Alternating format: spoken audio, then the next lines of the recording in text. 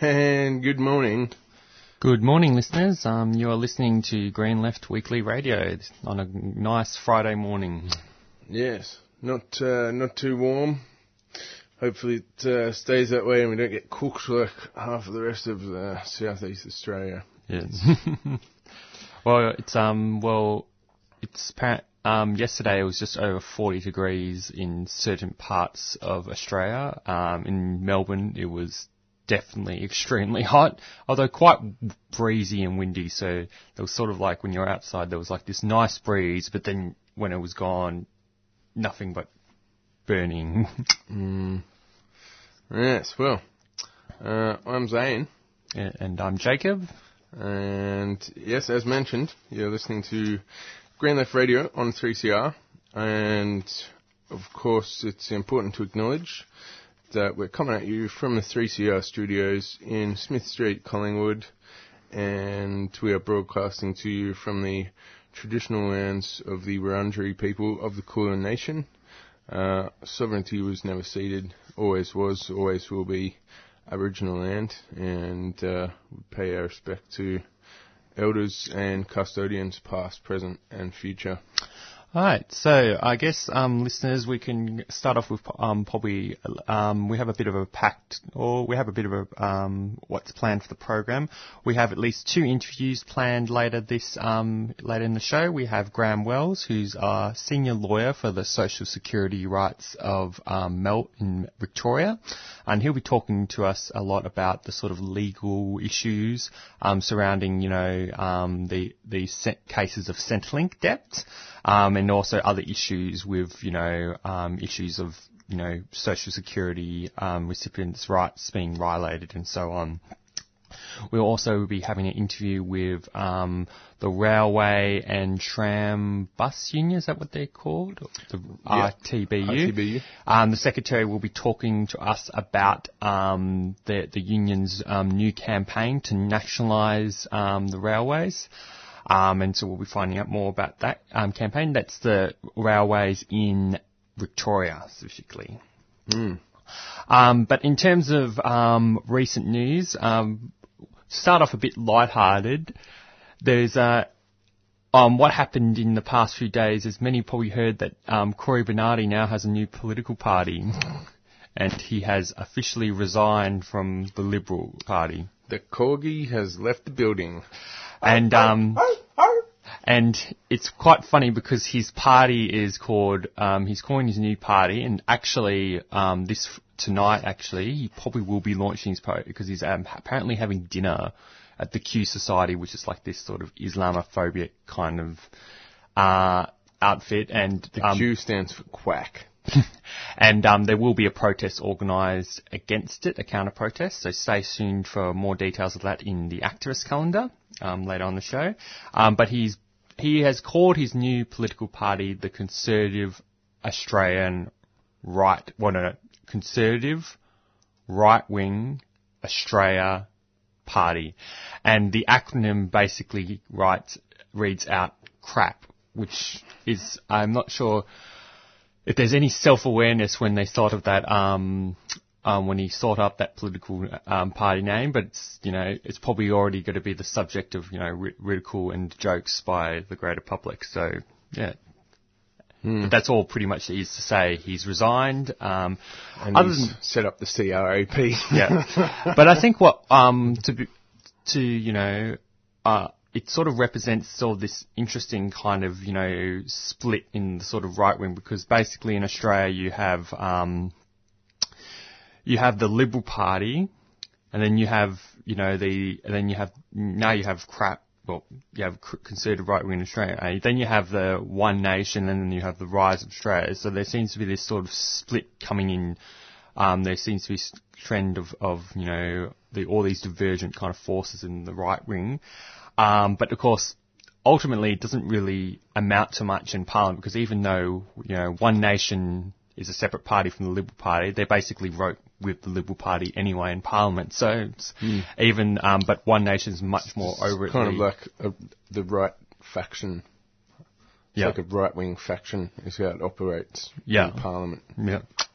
Now, the next bit of news is we talked about this a lot last week, but there's about the kind of trend of the criminalisation of homelessness that's happening currently in Melbourne that is being overwhelmingly being pushed by the Melbourne Law Mayor Robert Doyle. This Tuesday, there was a council meeting happening where basically councillors voted 5-4 on Tuesday evening to seek to broaden the definition of camping. This is a move that legal experts warn could lead to rough sleepers being forced to the outskirts of Melbourne or fined for sleeping with nothing more than a cardboard box and blanket. Basically, what this law means is it's basically making it illegal to, camp on the streets. If you look in the streets of Melbourne, there's a lot of homeless people who rely on, setting up campsites with, blankets and that. What this law essentially does is make it illegal to, possess that other than, possess, things that make it more comfortable to basically sleep on the street. The decision, this is as reported in The Age, the decision came despite homeless groups and the Law Institute of Victoria condemning the plan, saying the police and council officers already had powers to tackle issues such as aggressive behaviour and public drunkenness. Kate Colvin from the Council to Homeless Person said the new definition of camping was so broad it would prevent people from simply being allowed to lie down on cardboard. Effectively, we think it is saying to people that they shouldn't exist. There was also, as reported in the article, there was a failed attempt by the Greens councillor Rohan Levitt to remove the camping ban provision from the motion, which also endorsed introducing fines for those who leave items unattended and a campaign to discourage giving donated items directly to homeless people. Councillor Levitt said it was already an offence through the city local laws for a person in a public place to adversely affect the amenity of that public place or to obstruct any other person in or that public area. But the alternative motion was blocked by the 5-person team led by the Law Mayor, who holds a majority in the council. Basically, this is all part of like a continued kind of trend to criminalise homelessness. It's basically, saying to people, you're not welcome, saying to homeless people, you're not welcome to, sleep on the streets. And instead of actually addressing why they're on the streets to begin with, which is due to, the lack of affordable housing, the lack of jobs, the lack of support and health support for those who might be mentally unwell, and it's just driving them off the streets and criminalising them as a way of pushing them off. And as in response, there is actually a campaign starting to develop that's been sort of led by the Homeless Person Union. And they held a community meeting yesterday. I unfortunately wasn't able to attend it, but I got a good amount of interest. So they're going to be people are going to start organising against these new laws within the next 28 days. And there's going to be sort of a push to put forward some alternative kind through feedback to the council, and stay tuned. Just like from the past 2 weeks, there will be probably protests and rallies to attend. Yeah, the thing I find most repugnant about all of it is that it treats homeless people as though it's their choice. Like, it's not camping. It's not like, let's have an exciting night out in the city and go camping on the sidewalk and, potentially get spat on or harassed by random, drunk people or whatever. It's like, what an unpleasant thing to have to do, like be homeless. And it's like one of the reasons why homeless people would want to sleep in these public areas is it's because it's much safer. There's much more. Yeah. There's people around. I wouldn't feel very safe in the city, so it tells you something about that is, a relatively safer place. Then probably sleeping in the corner, some hidden part where no one can. Of course, there's actually attempts to criminalise that as well. In the case of, say, Brisbane, where they're trying to, prevent people from sleeping, because, in Brisbane, there's like this sort of bridge, and underneath that, a lot of homeless people, sleep there. And basically, I think there's been attempts by the local government to actually attempt to criminalise, or the state government, not the local council, the state government to actually criminalise that. And I think there's also ongoing campaign against that, sort of related to sort of which has politically taken up the issue, basically the right to the city and, the right to public space. And as the Homeless Persons Union keeps pointing out, there's tens of thousands of vacant apartments and homes in Victoria that are probably mostly owned by speculators who are able to write it off as a tax deduction as they, make a loss on their apartments by not having people in there. So it's... Yeah, it's interesting enough. Maybe I'll bring up. I just saw a sort of article got posted about in Melbourne they're going to build. I don't know how many. Let me get the stories. They're going to build. Yes, this is reported in the ABC. Australia's tallest tower to be built in Melbourne. Basically, the Victorian government basically approved development for a 200 million free tower development with buildings of up to 34-storey tower housing 1,060 luxury apartments. It's very telling that basically that's creating more of the wealth divide, and essentially they're going to be luxury apartments that no one can afford apart from those who are very well off. There's all these push to build all these sort of apartments, and you can see it in like the inner city of, say, Fitzroy, so on, but none of them are affordable for the average resident, and so it's leading to more empty homes. And there's an oversupply. There's an existing oversupply of apartments, so this will add to that. It's going to be very interesting because potentially there'll be an apartment bubble will burst, and then that apartments will become quite cheap, and that will drag down the price of normal housing as well. So it's going to be interesting, but something's got to give because it just doesn't make sense that houses will just continue to move further and further away and become greater and greater multiples of the average worker's annual income. Because the rate it's going, in 10 years' time, an average worker's salary might be, pretty much the same as it is now, the rate things are going, whereas a house will cost 20 times the average salary. Like, everyone will be trying to buy $1 million house on their $30 or $40 or $50,000 salary.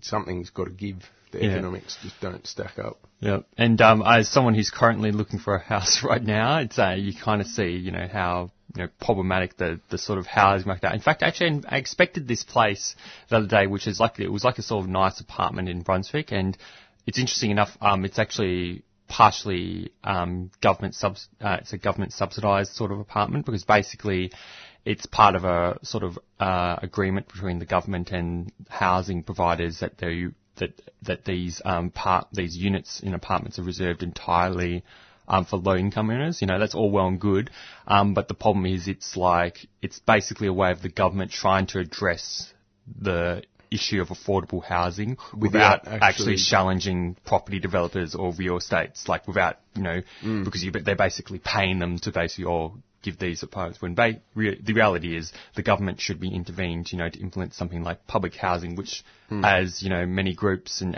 campaign groups are saying, it guarantees actual rights for tenants. But their mates, the property developers, don't want that, because if you've got cheap public housing, all of a sudden it becomes a lot more difficult to charge high rents for your private... the two are very linked. Well, that relates to our personal opinions on why we don't think the market is adequate to solve, the issues of housing.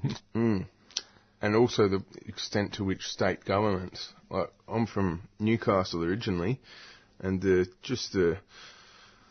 relationship between Liberal and Labor state governments in New South Wales and property developers is just hand in glove. It's outrageous. And looks like it's pretty similar down here. Yeah. Okay, so in terms of, we're going to talk about some news from the latest issue of Green Left Weekly. There's a sort of short story here on Britain. This is a very relevant article in relation to what's happening with Centrelink currently, which has been a regular kind of discussion topic on this program. And basically, the article as titled "Welfare Cuts Leave Disabled Unable to Live." This is in the case of Britain. The Conservative government has basically had a plan to slash unemployment benefits for disabled people. Making new claims could lead some unable to afford the essentials of life, opponents warned in February 2nd. Under these government plans, from April, new claimant assessed as fit to work will have their benefits cut by £29 to £73 a week, the same rate as the job seekers allowance. The government claims the change will help halve the disability employment gap and save the Treasury an estimated $1 billion by 2020 to 21. However, the House of Commons Work and Pensions Committee said the cut would leave some people with lower disposable incomes than GSA claimants, as they often face higher living costs due to their disability. The committee said its members had heard substantial concerns about the possible impact of the new rate on disabled people capacity to look for and move into work. Disabled People Against Cuts founder Linda Bunnip told the Morning Star that the Tories' welfare changes were painting a really grim picture and having a massive impact on disabled people overall. She said there was stark evidence that the latest round of cuts would push people further and further into poverty. And actually extending from that, like 2 months ago, I watched the latest film by Ken Loach, who's like a known sort of socialist filmmaker who directs and makes a lot of films, you know, about working class people and their struggles against injustice. And his latest film, I, Daniel Blake, which is actually probably still screening in the cinema at Cinema Nova. Okay. Basically it's about, you know, someone who has been, you know, declared not fit to work. He basically has a. Well, no, he hasn't actually been declared not fit to work. That's the conflict of the film. Basically, he's a worker who is just... he's very clearly not fit to work. He's very clearly not fit to work, yet he gets given the job seeker allowance instead of the disability benefit. What was his condition specifically? He had a heart attack or something? Yeah, he basically had a sort of heart condition which it was only temporary. But basically he was not fit to work for like several months, but the welfare as as portrayed, they declared him fit for work, and they basically forced him on the equivalent to Noosa, and basically, you know, forced him, you know, through the stress of trying to find work, despite the fact, you know, he had a doctor's certificate that said, you know, he shouldn't be working, he shouldn't be looking for work at all. Yeah.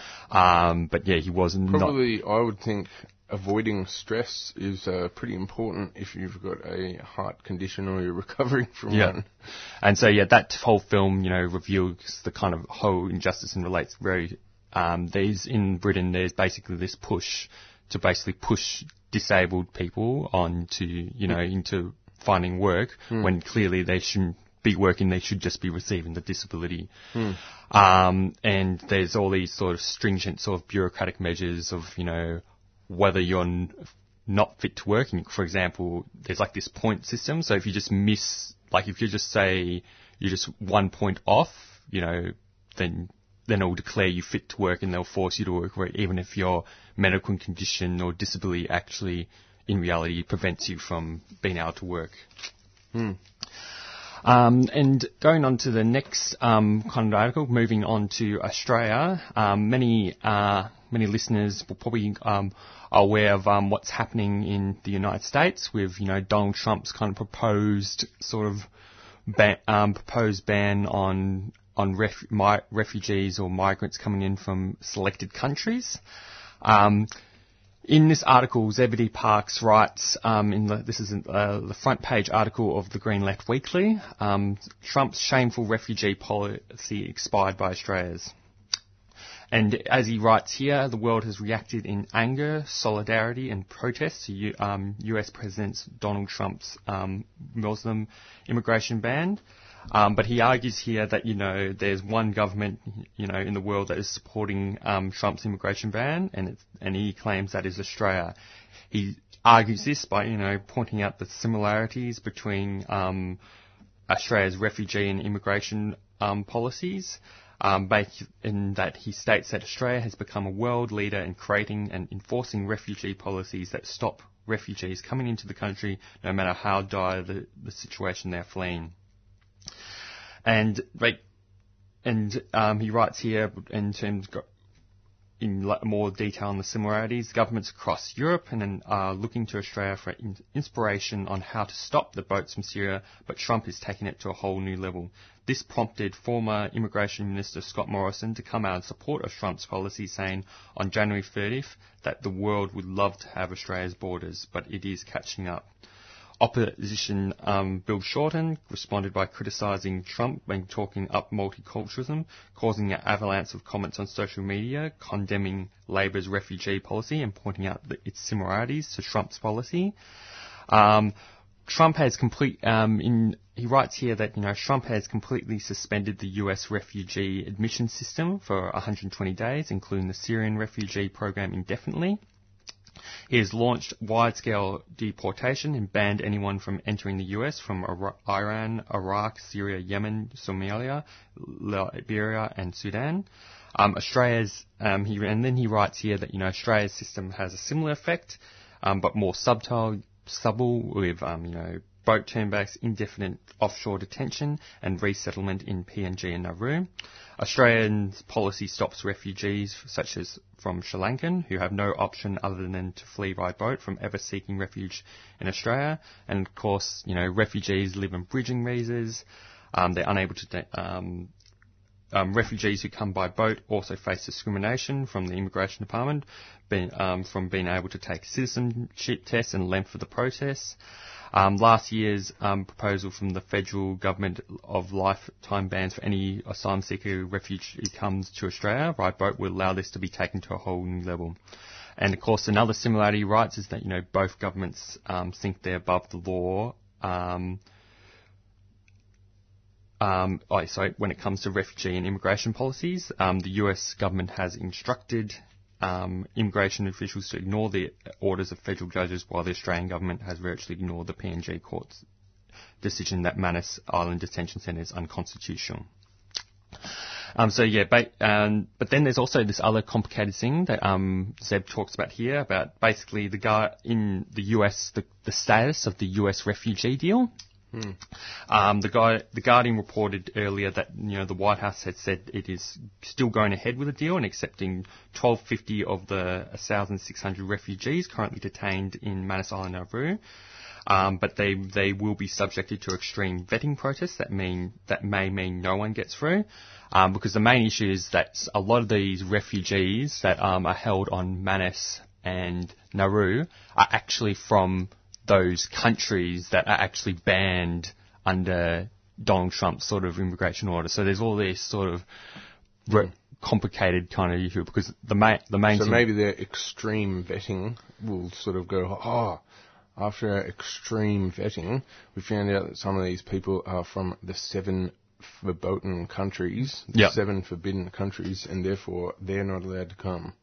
And but then one of the things with the deal is that the deal for the US to take refugees from our Australian detention centres was actually something that was put forward, that was actually implemented by President Obama right before he handed over, the government to Donald Trump. And Donald Trump actually made this it's a really sort of weird tweet about how, complaining about how Obama made a deal to bring all these illegal immigrants, referring to refugees into the country, and he's going to do something about it. So there's that kind of thing in play, also dynamic where Donald Trump's going to probably do everything in his power to basically prevent the US refugee deal from being made. Of course, I would argue that, the US refugee deal is basically a band-aid non-solution, and, I still argue as the refugee movement has been arguing in Australia that we need to close down the camps and we need to bring the. I think it's against the UN Convention on Refugees as well. You can't just palm off refugees somewhere else. If they've come to your country looking for shelter there, they need to be processed in your country. You can't just go, keep moving, go over there. Well, it's interesting enough. Some people might remember that years ago, the New Zealand government actually offered to take some of these refugees and settle them into New Zealand, except I think it was the acting minister at the time was Scott Morrison, or was it Peter Dutton? I forgot. They both have very similar policies anyway. One of those two psychopaths. Yeah, and both of them refused to refuse that deal of New Zealand and just decided. We can't have that. We can't treat refugees like they're actual people. Yeah. It's important that we torture them. Yeah. And so, anyway, Zeb argues at the end, and this is in line with what our program promotes. That, there's a need for solidarity with the struggles for migrants, and refugee rights is greater than ever. And as one placard at the protest outside the Los Angeles airport in the US said, "From Australia to the US, open the borders, let them stay." Word. Hey, so that's one thing to sort of plug. It looks like there is actually, I actually think it looks like in the case of the election of Donald Trump, there's going to be lots of protests happening in Melbourne this year. Just last Friday, there was quite a massive protest against Donald Trump that had over 1,000 people in attendance. This started at the Melbourne State Library last Friday. It was actually quite inspiring, because I was at the rally and there was an overwhelmingly pro kind of refugee sentiment, and it was a lot of the attention was actually put towards at the rally to Australia's shameful refugee policy. So through Donald Trump, there's actually this sort of unity between the refugee rights movement as it's currently happening in Australia, and of course there's lots of people disenfranchised with Donald Trump and very scared of the Trump presidency, and it's kind of bridging those two kind of discrete kind of movements together. So there will be, on the 18th, there will be a rally at the State Library, organised by Refugee Action Collective, against Donald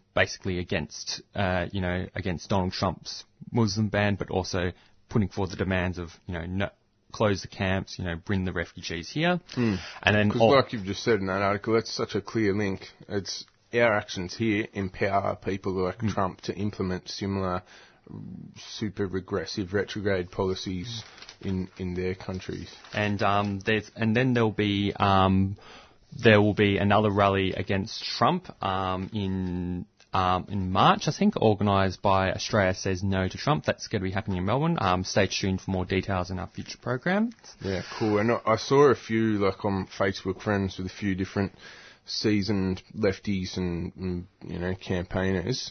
And there was a few people who were at that protest who said, it's got that vibe of something really kind of exciting. That had that real energy of this could be the start of something big. Yeah. And speaking of something big, this will give you perfect opportunity to talk about this article written by Pip Henman in the latest Green Library. Just a short article. We were talking before about refugee rights and sort of the growing movement of for refugee rights and standing up against Donald Trump. But right now, with all these sort of issues, the government, this is talking about an article written by Pip Henman, promoting and talking about the upcoming March protests. The article is titled March and March Against the 1%. And she writes here, according to a Essential poll released on January 31st, 40% of those surveyed believe the system needs to be fundamentally changed, and only just 6% says it works well, referring to rising unemployment, low wages, climate change, corruptions, and attacks on single parents, welfare recipients, refugees, asylum seekers, and Indigenous people are just some of the concerns motivating people to join various protests and rallies. Getting on the streets is becoming a new norm as dissatisfaction with the status quo reaches a new high. But, tapping into this, March Australia has announced nationwide rallies for Saturday, March 25th. It is also calling on those who can help organise a rally in their city to get in touch with the March Australia activists interchange.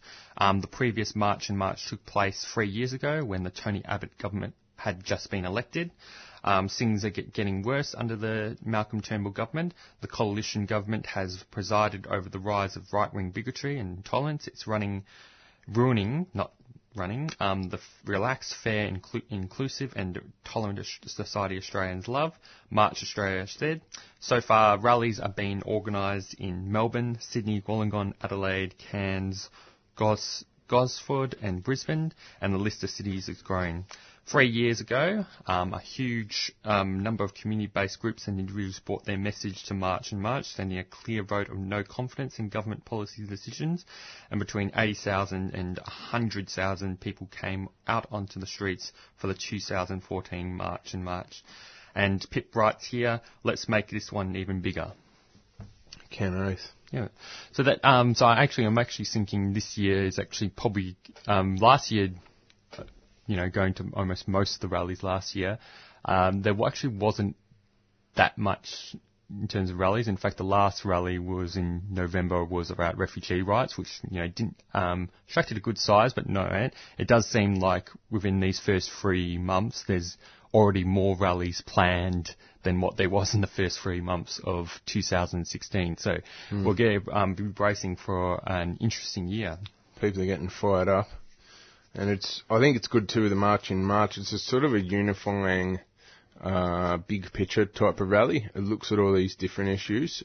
I think it's important to have independent single issue campaigns looking at stuff like the Centrelink robo-debts, fighting Islamophobia, sticking up for refugees and saying close the camps. But I think it's also really important to have a unifying thing like the March in March, which says, look at all of these issues. Something is really rotten here. We need systemic change.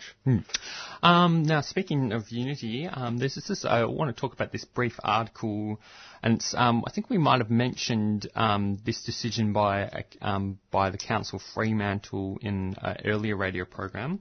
But basically, in this article, One Day in Fremantle, which happened on January 28th, which is almost like basically alternative sort of Australia Day, that was alone among, and it writes here, alone among, in Green Left Weekly, alone among Australian councils, the city of Fremantle in Western Australia recognised that January 26th is a date that many Australians do not want to celebrate, and instead decided to celebrate with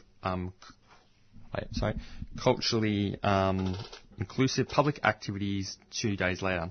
A morning it writes here, a morning smoking ceremony kicked off the day's events, which was conducted by the elders at the Fremantle Roundhouse, the place where Aboriginal men were once imprisoned before being taken to Rock Nest Island, from which many did not return. The ceremony was to cleanse the area of bad spirits and recognise the city of Fremantle's efforts to heal the wounds of Aboriginal people. A great family atmosphere and harmony filled Esplanade Park as 15,000 people enjoyed the one-day concert in the afternoon and early evening. A highlight was John Butler, Dan Sultan, Morma King and Gina Williams singing an amazing rendition of Paul Kelly and Kev Carmodo's song From Little Things Big Things Grow, with thousands singing along as the sun set over Bathurst Beach. Fremantle Council endured almost weekly attacks over its decision to hold its Australian Day celebration on January 28th, as some very powerful people desperately tried to stifle what has become a national discussion. One day in Fremantle was one small step on the path towards greater inclusion and respect. We have a long way to go, but hopefully one day will resonate around the country for a long time yet. And what's particularly great about this the greater political context of it is apparently in Fremantle there was basically no Australian Day parade.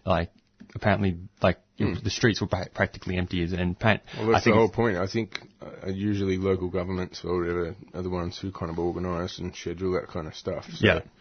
But because the city of Fremantle, moved to doing a much more inclusive event, that was actually done in consultation. This was a move that was actually done in consultation with the Aboriginal community. And of course, this doesn't, my personal opinion is it doesn't completely, fix, this whole issues around, Invasion Day and genocide, but, it's a small, as the article says, it's a small step. They think, and the fact that, the government, I think that Malcolm Turnbull said something about this, it's causing such a stir in the government, is also a great thing, and sort of, it's challenging, Australian nationalism and jingoism. Yeah, and seeing the photos there, it's just electrifying. There's so many people there. Looks like there was probably somewhere around, 8 or 10,000 people. Looks like a excellent concert. And I reckon there would have been a really good vibe there, and people really, really excited as a community to be pushing forward that whole debate right across Australia. So, word up, Freo Council, doing really good stuff over there, and the Freo community in general, and the Noongar activists who are involved in all of that. Yes, staunch. On the line, we have actually got Graham Wells from the Social Security Rights Victoria. Graham is the principal lawyer and clinical supervisor there, and we're pretty keen to talk to Graham this morning about the legalities surrounding the robo-debt scandal. Welcome, Graham. Good morning, Zane. Good morning, everyone. Yeah, good morning. So I guess the first kind of question I want to ask is, what are sort of the legal issues, surrounding these sort of automated kind of debt notices that have been sent to people around Centrelink?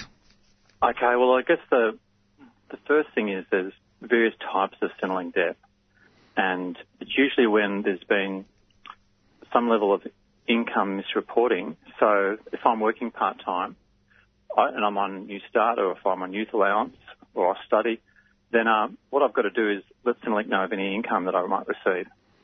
So I've done all those things. I've rung them up every fortnight, or done it online via MyGov, or even gone into the office and said, here's my payslip, here's my income, and I've done all those right things. So time rolls on, and this new, I guess, algorithm or data matching software is added to the system. But what's happening is, instead of it looking at each pay period, so each fortnight I might get paid or something like that, it looks at a total amount that is provided by the Australian Taxation Office. And this is what would appear normally on someone's group certificate. And then what it's doing, it's averaging that out per annum to see if per fortnight per annum I'd be eligible for whatever payment I'm on. Now, that all sounds fine, but the problem is, it's, instead of looking at it fortnightly, it's looking at it per annum. So if I do some contract work or some sessional work, and I earn $1 squillion for that month or those 2 or 3 months, and that puts me above an annualised per annum, I guess, amount, then what happens is a debt's raised for all of that time, rather than just those fortnights that I was supposed to be reporting. And so it's this whole process of annualisation which is causing a lot of problems. In your opinion, is that a legitimate type of accounting? I think it's, well, there's a number of people exploring this, and I've got to do some more work on this later this morning and help prepare an opinion for another large, we're not a large legal organisation, but a very large legal organisation, because this is what we're checking, is the legality of the whole thing.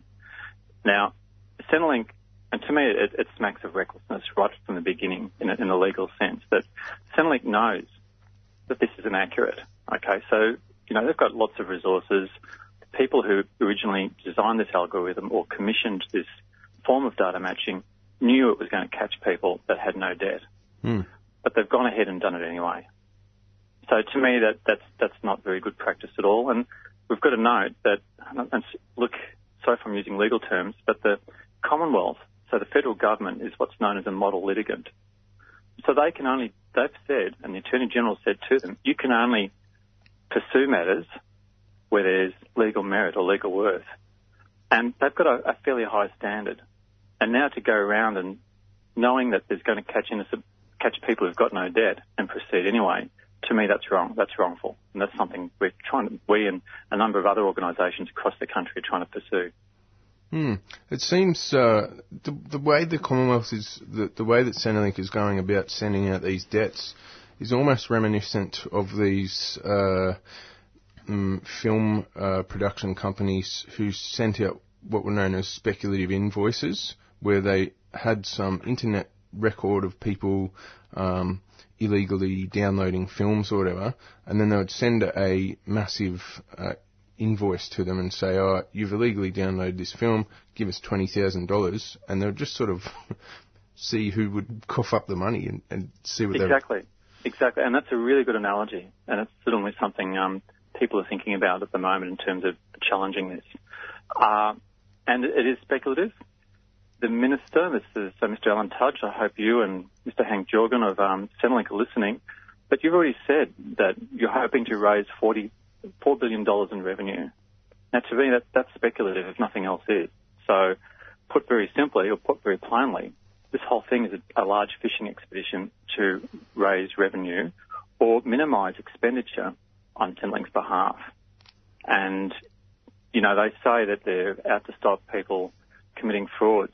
No, that's not what they're trying to do. I mean, frauds can be pursued under the criminal code.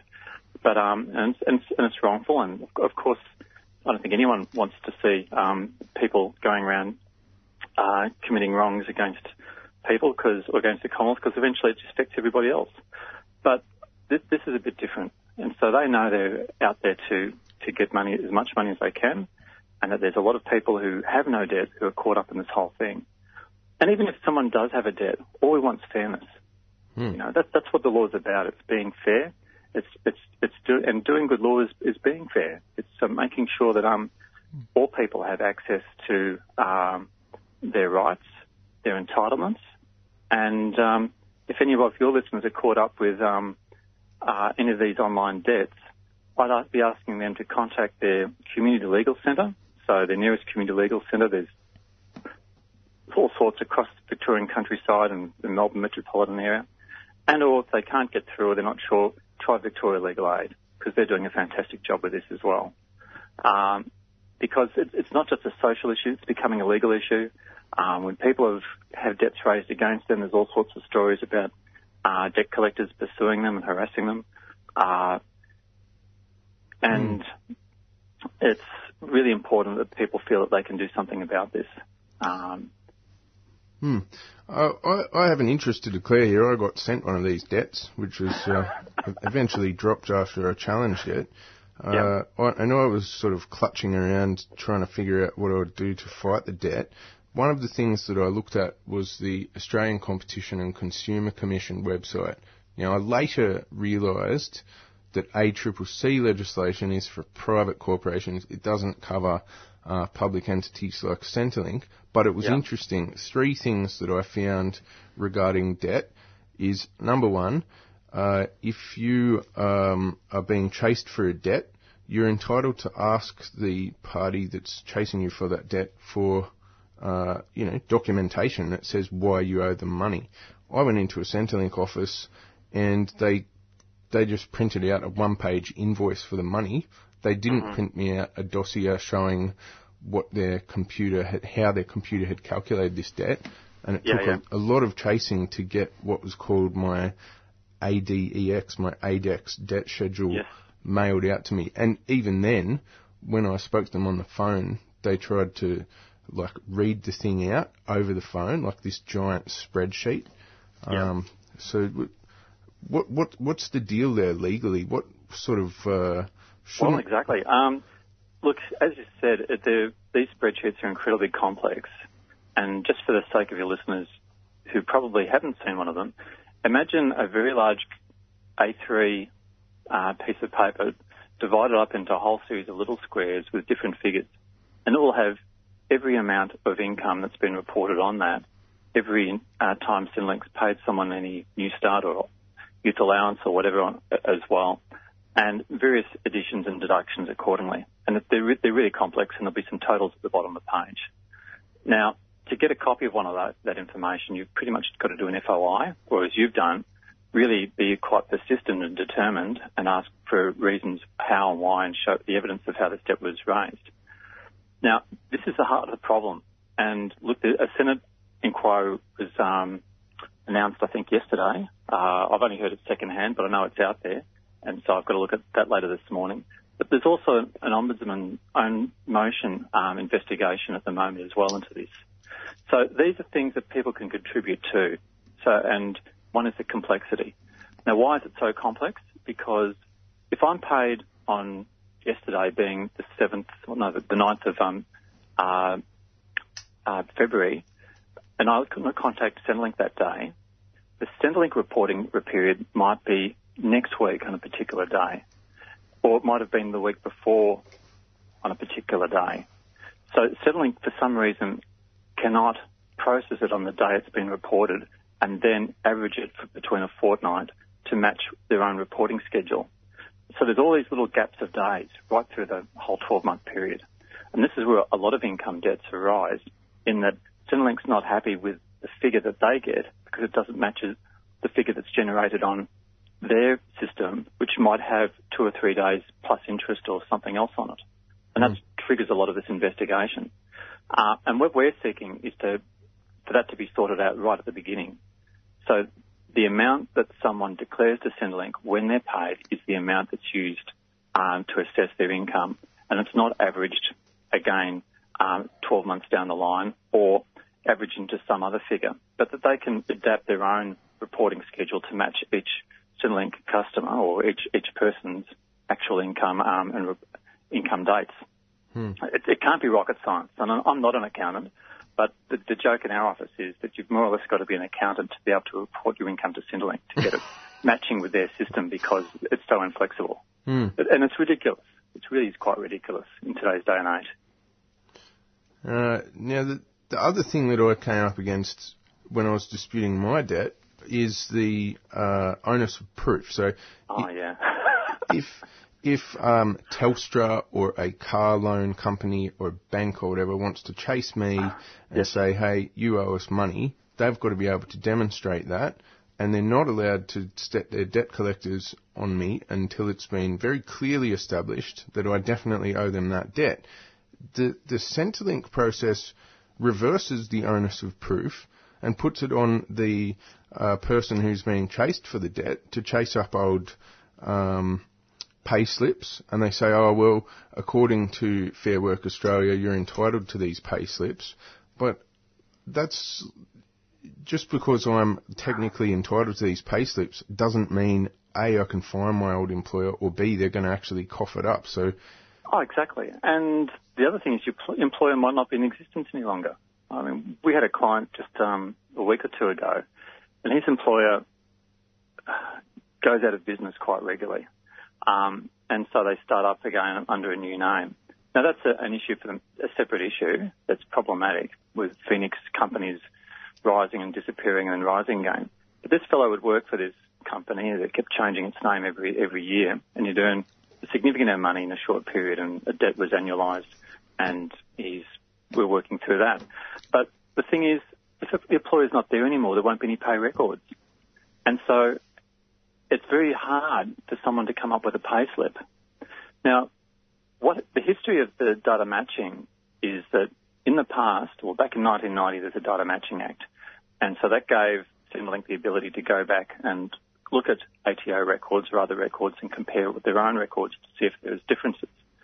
And they used to work through about 20,000 investigations every year. Now, with this new algorithm, that lets them do a significant more. And since July of last year, or this current year, they've done something like 230 or 40,000 irregularities or investigations just with the algorithm, sees a difference and generates an investigation. Now, the result of that, most people will get a letter asking them to show pay slips or provide some sort of evidence. And it's pretty hard, as I said, if the company is out of business. The other thing is it's also pretty hard going back 6 years looking for pay slips when that company may have moved, or you may have moved, or their records might not be there, or they might have been entered incorrectly. There might be various typos on both sides. And so it's going to take a bit of time to get that. If someone can't get their pay slips, what we've advised them is to go back and try to find copies of their bank account at the time to show when they were being paid and when they received income, and to provide that to Centrelink. And that'll show when they weren't receiving income as well. So there are other ways in which people can follow that up.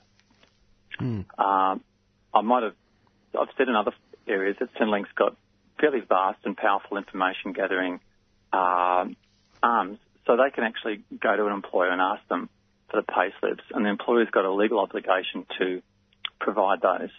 And it's a fairly serious matter. If they don't provide them, then they may get a big fine, or they may end up with, they may get a very significant fine as a result. So it's something they have to do.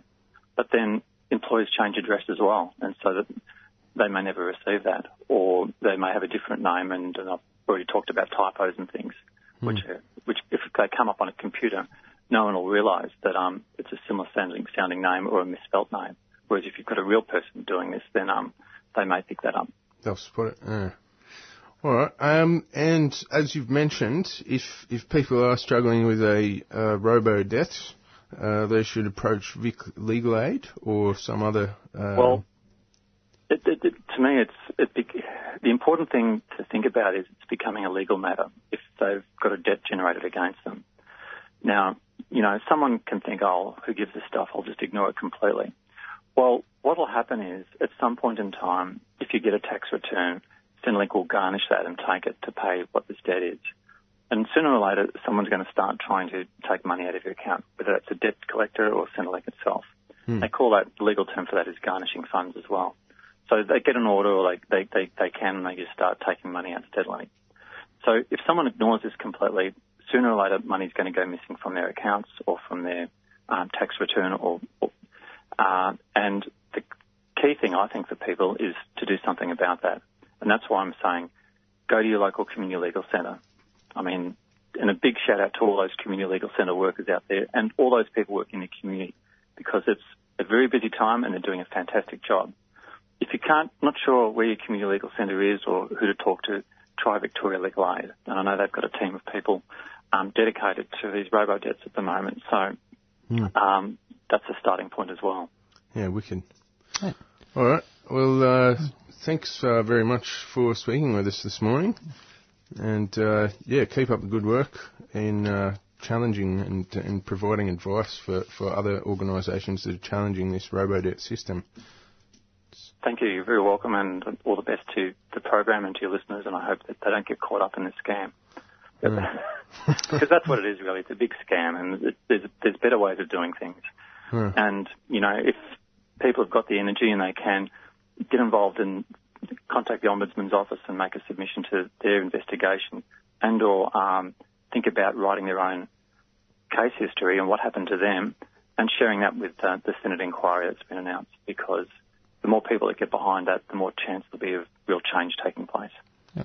Thank you very much. Yeah, wicked. All right. Thanks again. Okay, bye. All right. Graham Wells there, the principal lawyer and clinical supervisor at Social Security Rights Victoria. And they have a Facebook page which you can like, which is search up Social Security Rights Victoria. And they actually have quite a number of resources that you can print out related to all these issues related to Social Security and your rights. All right. It's 8:05, Friday morning, 10th of Feb. You're on 3CR. This is Green Left Radio. And as you've just heard, you should subscribe to 3CR. From memory, as I am a subscriber myself, I think it's $30 a year. It has different payment rates. Okay. So you can pay as much as $100 for your subscribing rate. Okay. Yeah, cool. So, 3CR, if you were not aware, there's about 300 volunteers here, workers, presenters. There's a small staff to steer this epic ship of radical radio. And by subscribing, you help keep 3CR on the air, keep a viable alternative voice alive and kicking at a time when News Corp people are being parachuted into the ABC.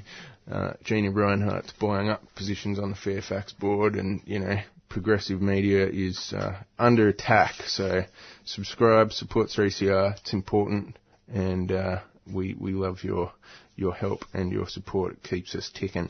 All right, activist calendar time. This evening, take a stand against racism and the far right. Protest Corey Bernardi and George Christensen when they speak in Melbourne at the Q Society fundraiser dinner. The event intends to raise cash to legally defend known Islamophobes, Q Society of Australia members Kiralee Smith and Debbie Robinson.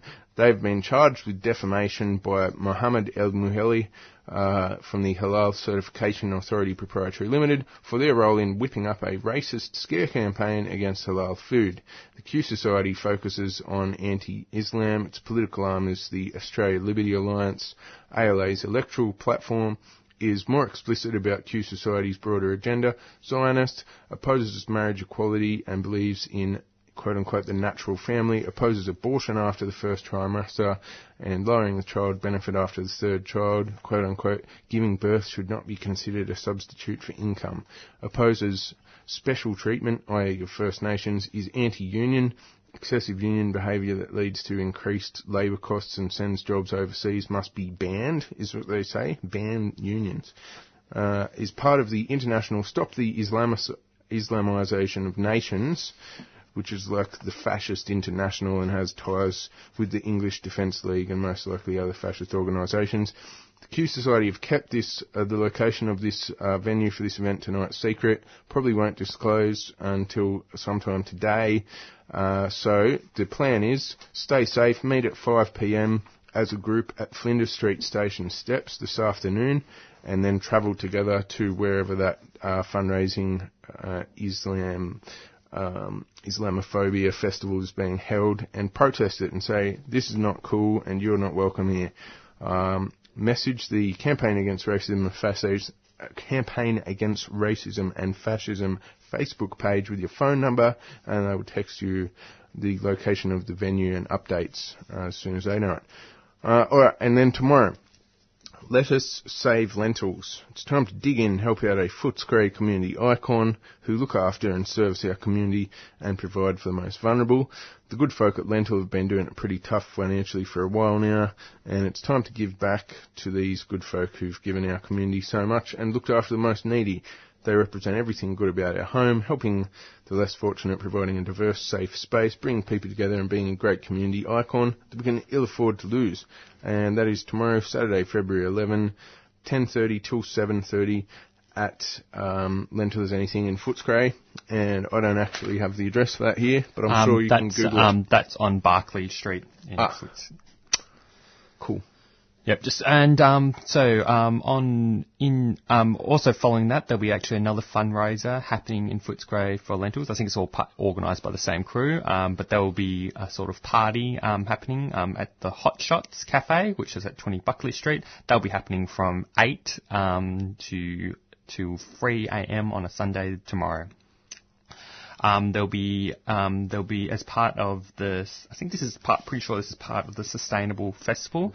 There'll be a forum, Renewable Energy and Beyond, Transitioning to a Renewable Society. That'll be happening on Sunday, 1:30 to 3, and there's actually no address here, which is a bit weird. Next announcement. A radical take on climate. Doing it ourselves, a radical environmental collective would like to share some of our views on climate change and the climate movement and have a bit of a conversation. Coming from a critical yet optimistic systems thinking perspective, the discussion includes fighting climate change through system change, direct action, renewables, carbon drawdown, what's really locked in, funding, alternatives and more. Come along and get a different perspective on how we could solve the climate crisis. That is from 5 till 6 p.m. on Sunday, which is the 12th of Feb. That's part of the Sustainable Living Festival and that's all happening around Fed Square sort of area. Alright, so the next announcement of that, You're listening to Community Radio. 3CR. 3CR. 3CR. 3CR. 3CR. 3CR. 3CR. 3CR. 8:55 a.m.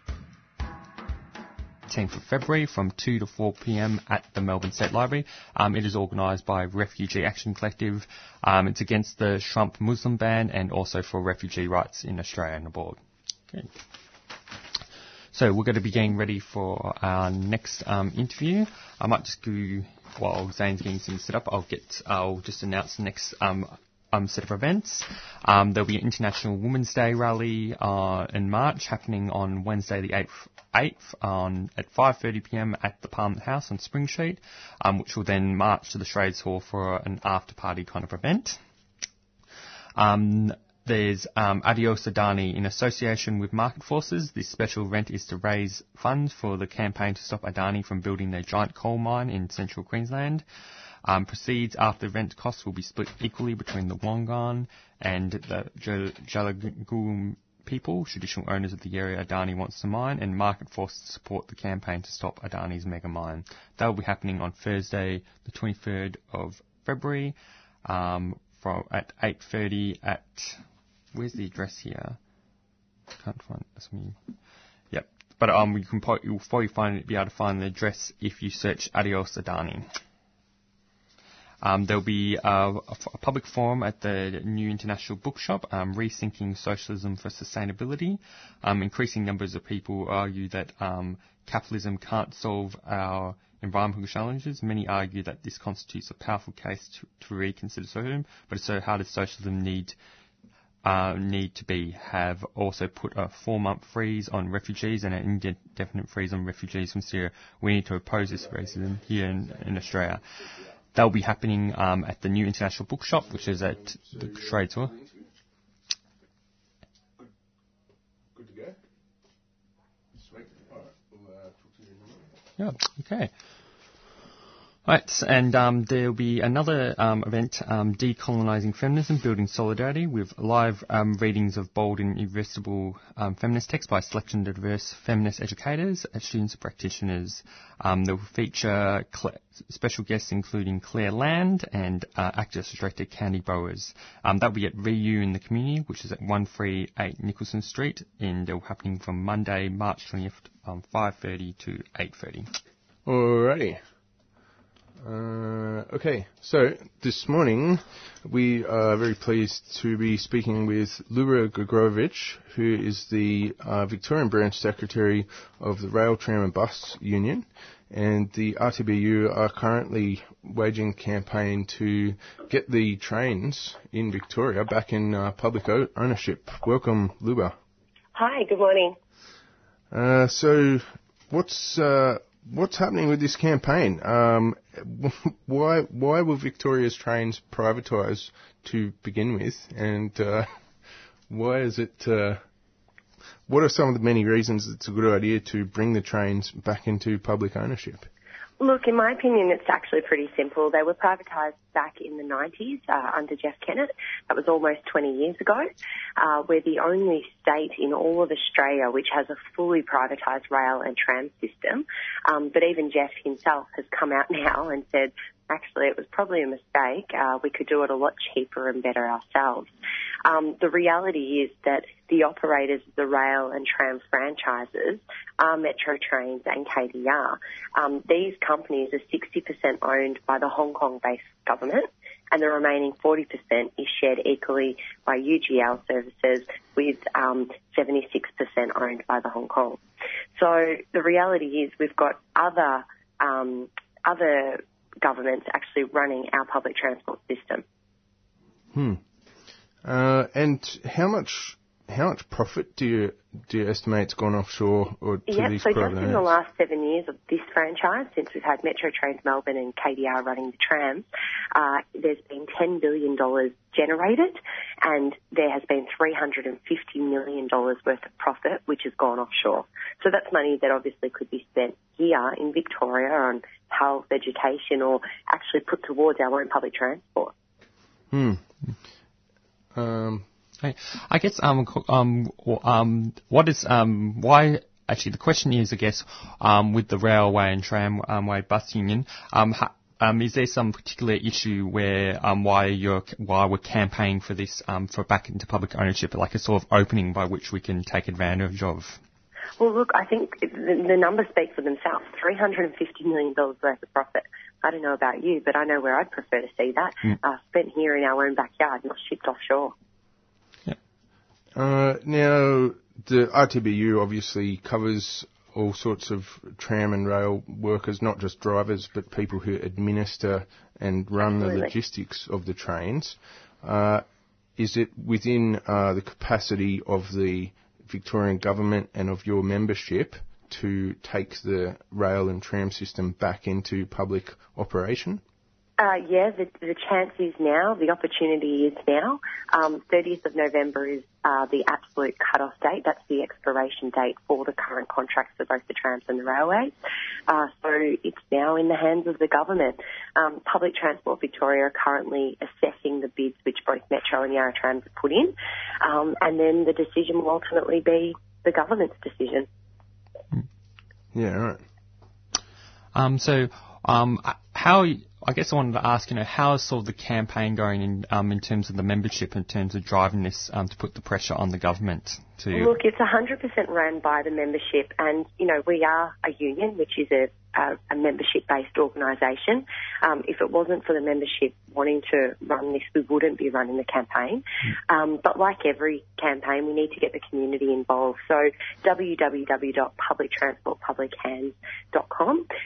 Please, I urge all listeners to go on there and sign the petition if they also believe that we should own our own public transport. Yeah, wicked. And do you reckon it's a winnable campaign? Look, I think if we weren't having the campaign, the contract would have just been rolled over. So we've got to give it our best. Yeah, can't erase. Have you got any rallies or anything planned between now and November 30? We had a launch last Thursday. There'll be a few more decisions prior to November 30. November 30 is the absolute cut-off. Yeah. But there's a few more dates that are a bit closer. But yeah, we probably will have a protest out the front of Parliament House. Just to apply some additional pressure, but a date for that's yet to be set, but I'll make sure I let you know. Yeah. Well, November 30th actually gives us quite a good time for, the union to consistently campaign. I remember I saw on the Facebook page that you're leafleting, to the community, handing out leaflets about supporting the campaign. So I think you have a lot of time there to be able to build broad community support, to put the pressure on the government, to put it back into public hands.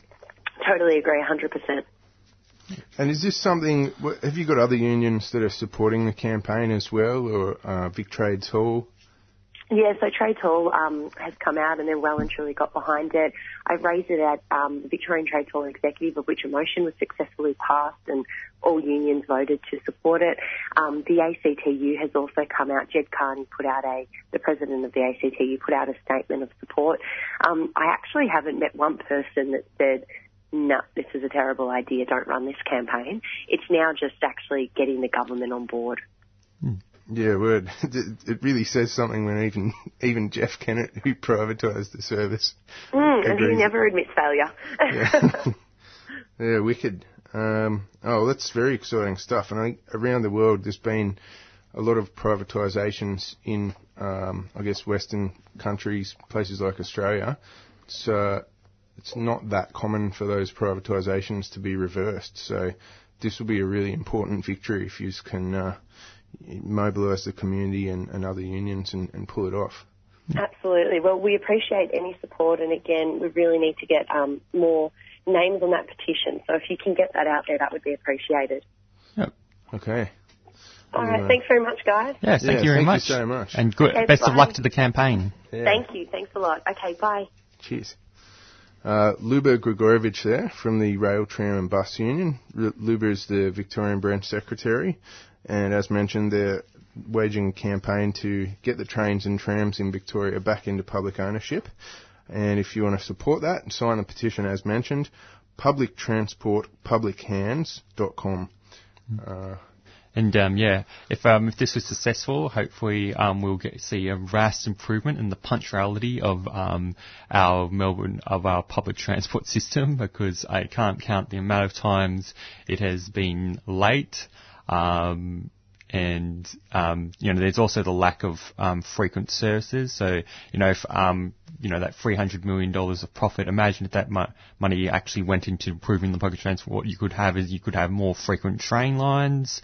You could have more train stations being built in sort of the underserviced areas. Because the reality is of Melbourne, despite Melbourne has like, a generally quite a good, very good public transport system, but it's only in the city. But it's only a good public transport system if you live in, say, the inner north, the inner west, the inner east, or the inner south, and then the central city. If you live far out there, it's actually the glaring flaws start to become much more obvious. And there's a reason why, despite the fact that, a lot of people do use the Melbourne public transport system, if you live in the rate of car ownership is, and use is still very high. And the reason for that is because so much of Melbourne, so much of the population of Melbourne live in all these outer, east suburbs, south suburbs, and you basically can't live in those suburbs unless you have a car, because it's just too inconvenient. Otherwise, you can't rely on the public transport system then when you live in those train areas. line to the airport, which is ridiculous. And suburbs out that way, like Tullamarine, Killor, there's no train out there. Well, interesting enough, there's this. If you live in Sydney, there is a train line, but I don't know how the logistics of this work, but they charge like an excessive fee. Yeah, it's like $23 or something. So it's not really in reality, not much different from what we have in Melbourne, which we have this sort of shuttle bus system, which is probably the same cost. But there is actually in Melbourne. This is sort of a small little detail because I travel a lot on public transport. You get off at Mascot, don't you? And there's this bus route that just goes all around from the airport through or out the eastern suburbs, goes through, a bit of the northwest, and then it goes all the way from the east, and then goes all the way down to Frankston. So there's sort of this very long bus route. You can get to the airport from there, but it just means you have to get off at an odd suburb. Like you can get off at, like, say for example, you could take a train all the way to the Broadmeadows station, which is still like a 30-minute train ride, and then you can get a bus that goes direct to the airport in like 20 to 25 minutes. Once it arrives. Yeah. Yeah, I think just building a direct train line there is probably going to be a bit better. Yeah. But if you live in Frankston, you can take a direct bus to the airport. That takes 2 hours, so. Right. Green Left Radio. Hi, listeners. You are listening to Green Left Weekly Radio. We're just nearing the end of the show. But we're going to just go talk about a quick news story happening in the United States. We covered a lot of this this big campaign against the Dakota Pipeline at Standing Rock.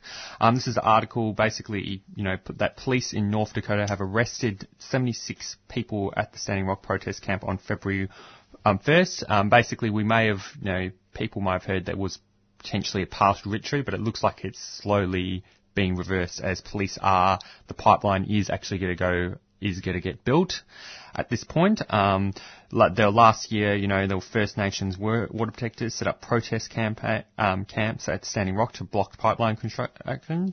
Amid growing protests, the Barack Obama's administration blocked approval of the pipeline's current path. However, one of President Donald Trump's first actions was to basically reverse all that. Water protectors now have set up a new camp, the Last Child Camp, and lit a sacred fire near where construction is expected to begin. They vow to stop the pipeline, which violates the sovereignty and treaty rights of the Standing Rock Syrinx tribe and threatens to contaminate the water supply for millions of North Dakota residents. Armed police and used bulldozers and sound cannons to destroy the camp, put out the sacred fire, and carry out their arrest. Morton County's Sheriff's Office's spokesperson said it was too soon to say what charges the protesters would face. But basically, a lot of water protectors really felt we needed to make some sort of stand as far as treaty rights. Linda Black Elk, a member of the Coterri Nation, told The Guardian, we basically started to see the police mobilising from all directions. Someone came along and told us we had about 15 minutes before the camp would get raided. So basically, to summarise this, the struggle is still going to continue. And I particularly say we stand in solidarity with those protesting against the pipeline, and hopefully, now that it is under Donald Trump, that this pipeline is actually going to get built. It's not going to be reversed anytime soon, or that all the groups of people who were supporting this struggle in the United States will start to get organised and stand up against this. Yeah, and I did read something about the veterans against the pipeline. who had been there previously to sort of defend the camp against police and military aggression. I have heard that they're heading back there, so that would be really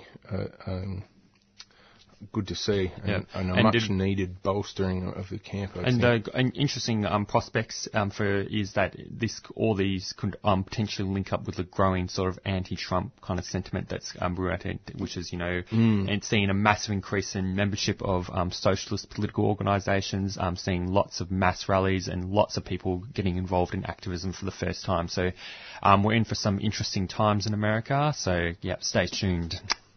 Okay, nice. All right. We're going to hand over to Beyond Zero Emissions. So thanks again for tuning into Green Left Radio, and make sure you subscribe to 3CR and keep this ship sailing along, kicking along, ticking along. All right, bye for now.